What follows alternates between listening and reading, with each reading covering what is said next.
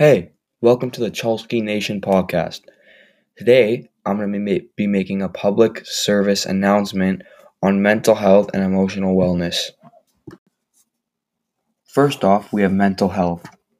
Mental health is one of the most controversial topics right now on planet Earth, and today I'm going to be giving you a little insight about it. The government of Canada defines mental health as a state of your psychological and emotional well-being. We also have some other definitions, as the World Health Organization describes mental health as a state of well-being in which every individual realizes his or her own potential, can cope with the normal stresses of life, can work productively and fruitfully, and is able to contribute to his or her community. Having healthy mental health levels can be a crucial impact on your well-being and everything you do as a person. So I'm going to talk about some positives to mental health.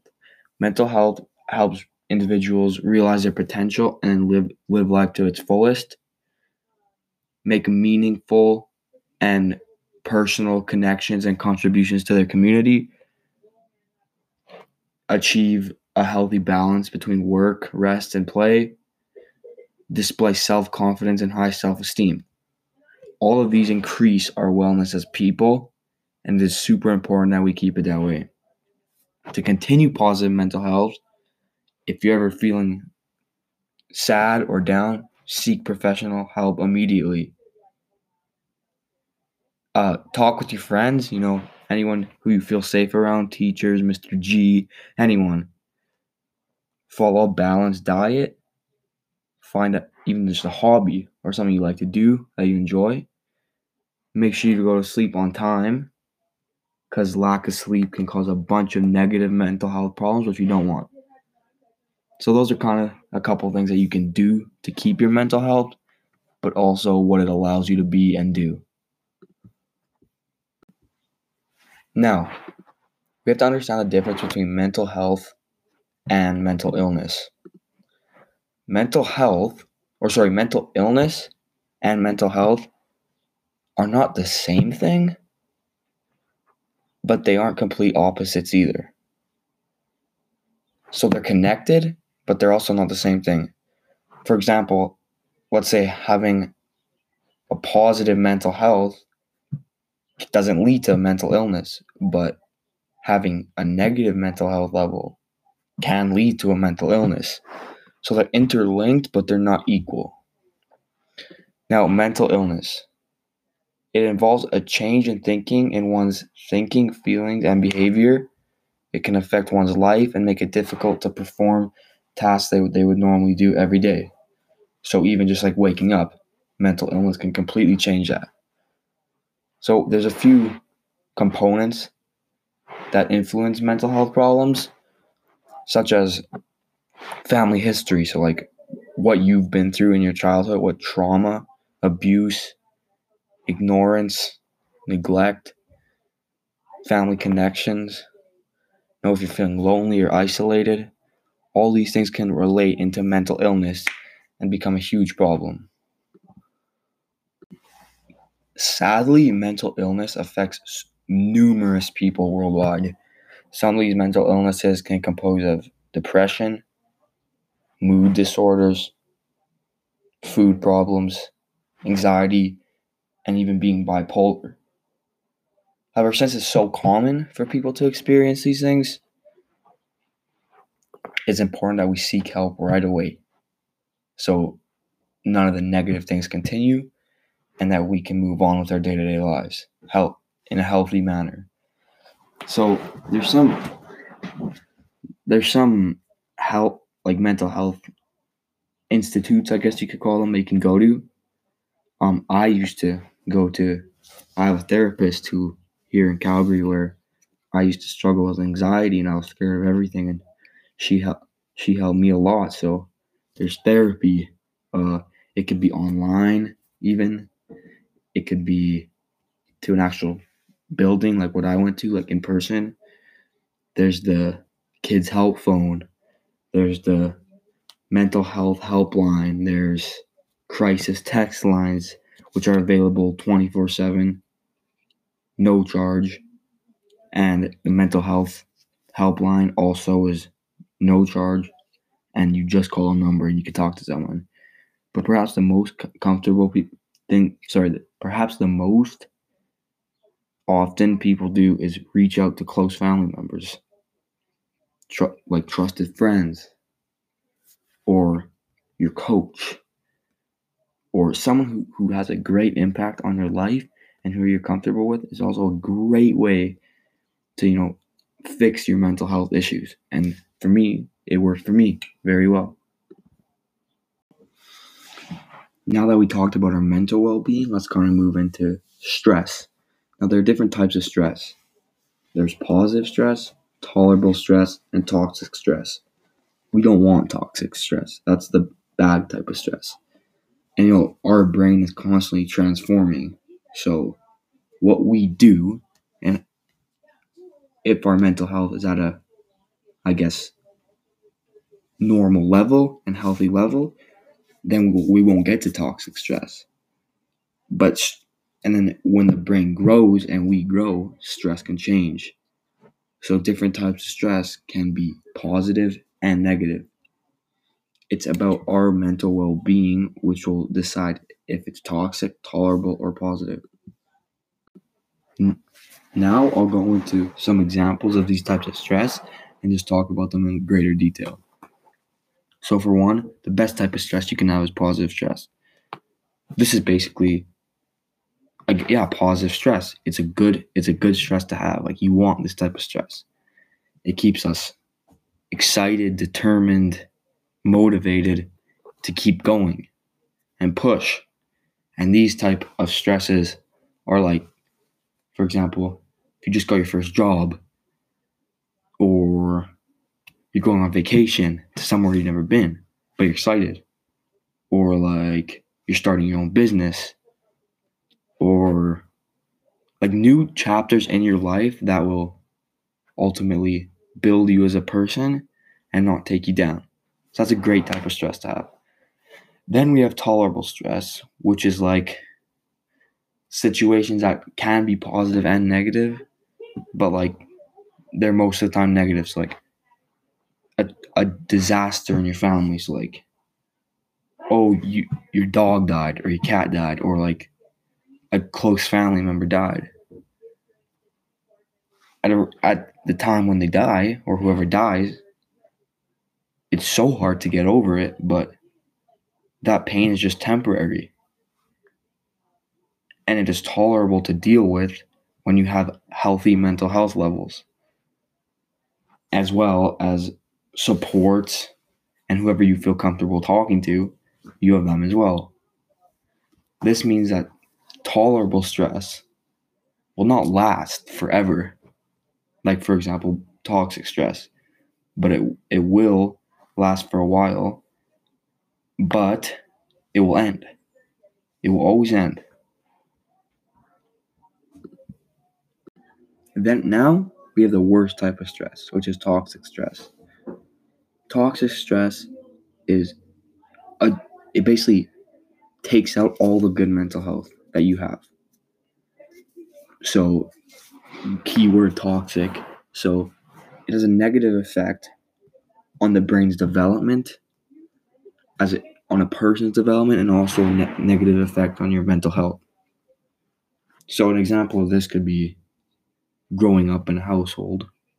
And this is not about me, but just someone could grow up in a household that is abusive, or like abuse, or no support system from a young age. This can alter your brain and create very, very negative thoughts and actions, even up to actions. So growing up, if you grow up in an abusive house or from a young age, then that not only will affect you physically with maybe physical bruises or scars or whatever it may be, it also affects you on your mental health, where it can lead this certain person to have negative thoughts on life, and that can take away even years and months off your life, because you've seen it since you were a little kid. So, and that can lead to mental health illnesses where it's like you're struggling with anxiety or no confidence, loneliness, isolation, but it's not temporary, it stays. And there's a type of mental health that we don't want to have. Now I'll kind of elaborate on how we can respond to stress. And it doesn't matter if it's tolerable stress, toxic stress, or positive stress. You can always respond.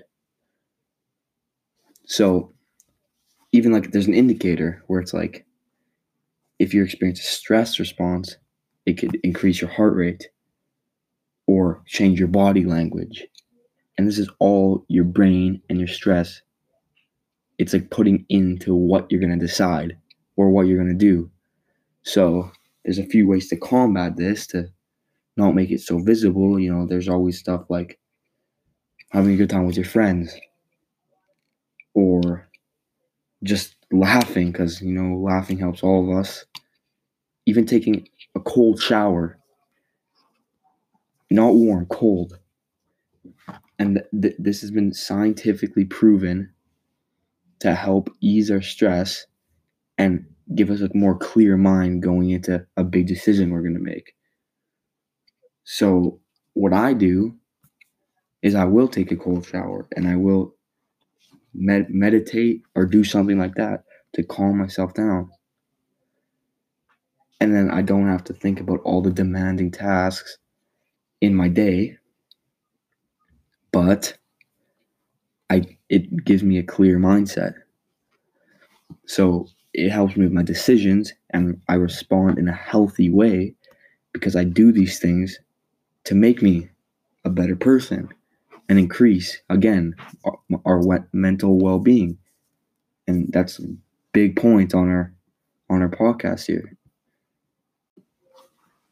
We are now going to switch gears from mental well-being and mental health, stuff like that, and move into emotional wellness. Now, what is emotional wellness? Well, emotional wellness is the ability to cope with your emotions and manage them in a healthy manner.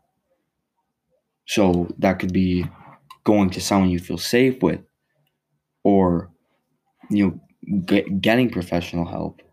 And that allows you to control and have full control over your emotions. And also monitoring your emotional needs and paying attention to what sets me off.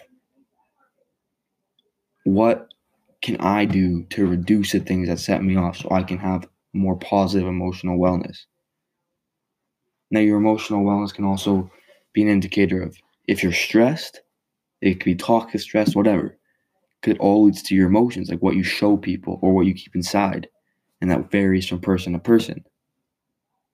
And even more importantly, like the most important is it's just a simple indicator if you're happy. Like your emotions show you if you're happy. Like if you're not happy with someone, then your emotions are going to show, oh, I'm sad or I'm upset. So it's super important to keep our emotional wellness in check. Now, we also have spiritual wellness. Now, this one definitely varies from person to person, you know, and that's okay because everyone believes in or has faith in something different. So, spiritual wellness is developing a sense or understanding of your personal values and beliefs. And you let those values direct, I guess you could say, your choices and the way and your opinions on the world or in society or in community. And these wellnesses are connected with resiliency, which we'll get into later. And the more your spiritual wellness with yourself, and the more you're in touch with yourself, your resiliency will increase. And when I get into resiliency, I'll kind of explain how they're interlinked and interconnected. Now, as I mentioned, spiritual wellness is totally interconnected with resiliency. So I'm going to talk a little bit about resiliency. So resiliency is being able to overcome and push through difficult situations in a healthy manner. Now, this takes time to develop and it comes with experience. So if you get cut from your football team, well, are you going to keep working and be resilient, or are you just going to shut down? So that affects our positive and negative well-being. Now, this is also, so again, if you cut, well, you're going through a hard time. But if you have resilience, then it'll make it easier to cope with. And that affects, and that's also your views on the world, which is when I said it's connected with spiritual wellness. How are your views on the world? Are they positive, or do they teach you just to shut down? So that's how those are connected.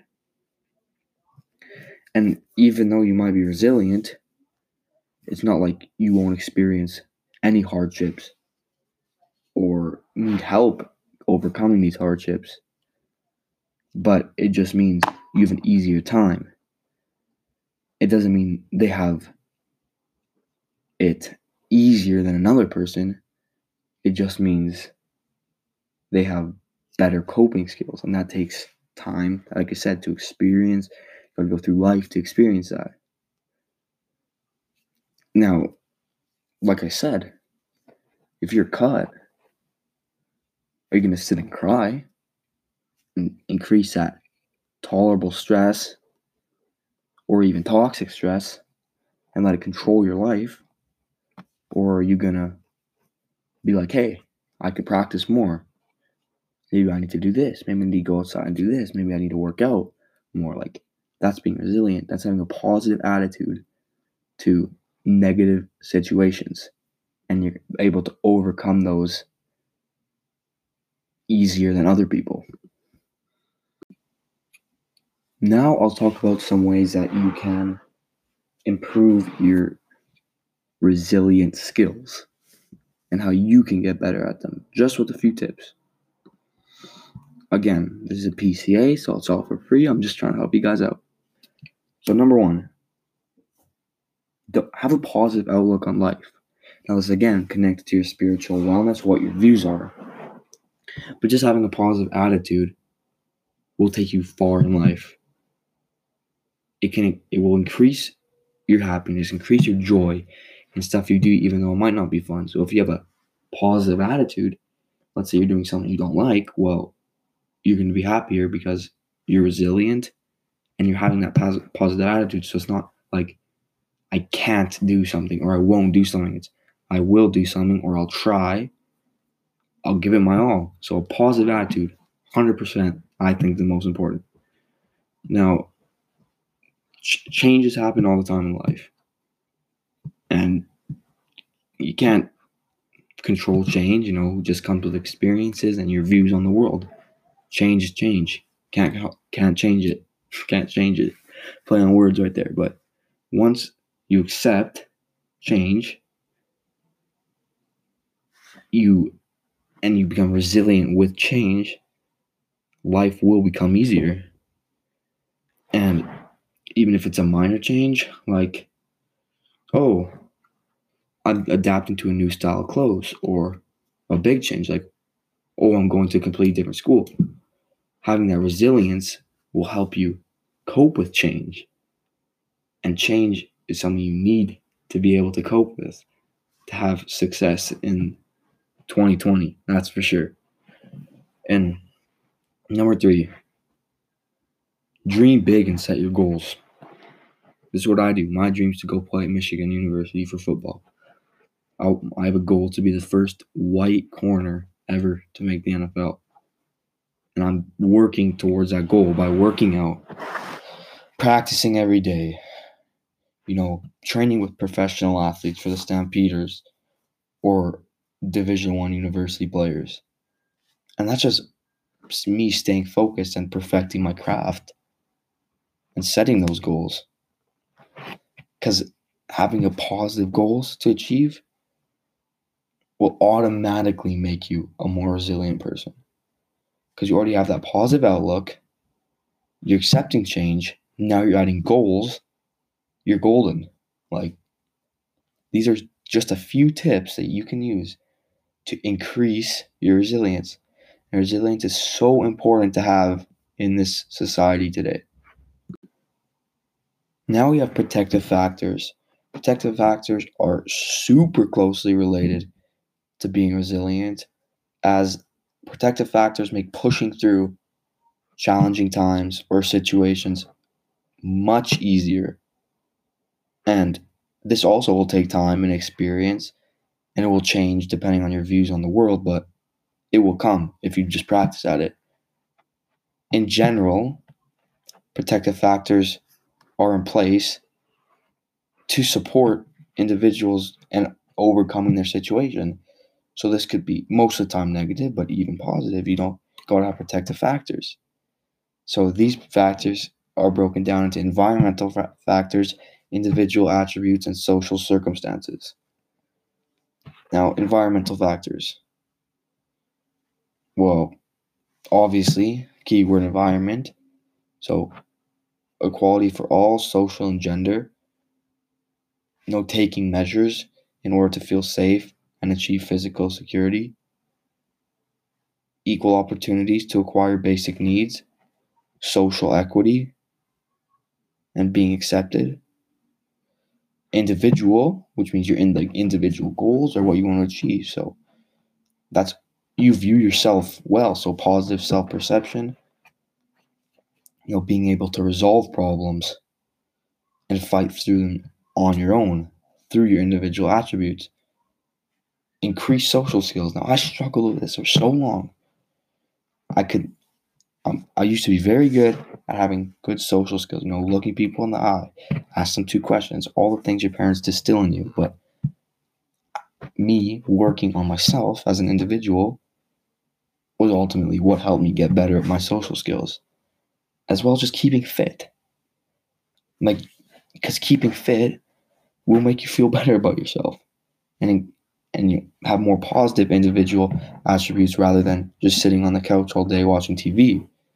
Now, we also have something called social circumstances, as I said, which could be help from close ones, relatives, pets, anything.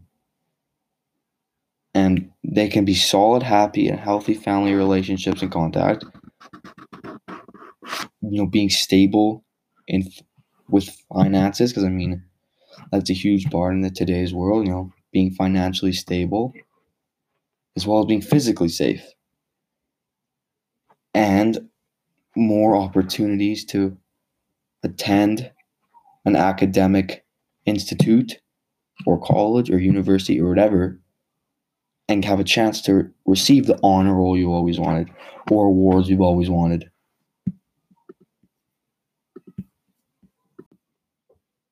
Now I'm going to move back into spiritual and emotional wellness. Now, let's just talk about methods you can use to empower and increase and positively influence your emotional and spiritual well-being. Now, take some time. Take some time and do nothing. Just think and reflect on your day or whatever it is that you're thinking about that day. It could be stressful, it could be negative, it could be positive, whatever. Just take some time, take some you time or me time, whatever you want to call it, your downtime. This will create, and then you can use these ways to create new methods on how to cope with stress and enhance your emotional well-being, especially, and even your spiritual well-being. Because having new methods like this can alter and it won't fixate your views on the world. It will more alter them. So that's a way. Now, there's also just get help. If you're feeling down, just get help. And a lot of people don't feel safe to, but trust me, getting help is one of the most important and crucial things you can do as an individual to empower yourself. Now, those are mostly about emotional well-being, and I want to just talk about like things you can question yourself on, like who am I? Like what do I believe in? Or is there an altered or fixated meaning towards this quote or this book or this ideology, whatever it may be? Just ask yourself those questions to increase your spiritual well-being and truly find yourself.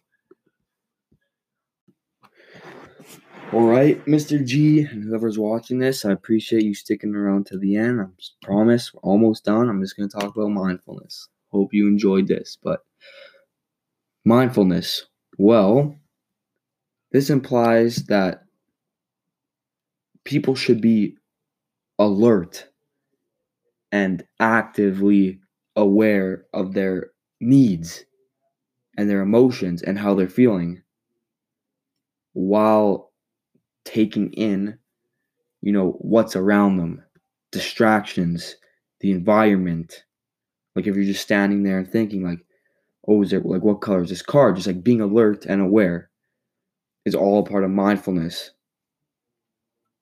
When you're being mindful, you're focused on where you are in that present moment. That's it. So if you're at the park, you're focused on that. If you're at your job, you're focused on that. It's all linked to mindfulness. Mindfulness can be, how should we word this? Come on, Zach, think. It's where you're free to think whatever you want. Like no one's there to say you're wrong or negatively talk about your mind, because it's your mind. You can think whatever you want. And this can even impact your emotional and spiritual well-being. Like a lot of these things are linked, even your mental health. So you're not incorrect to think what you want to think. So that's kind of all about mindfulness.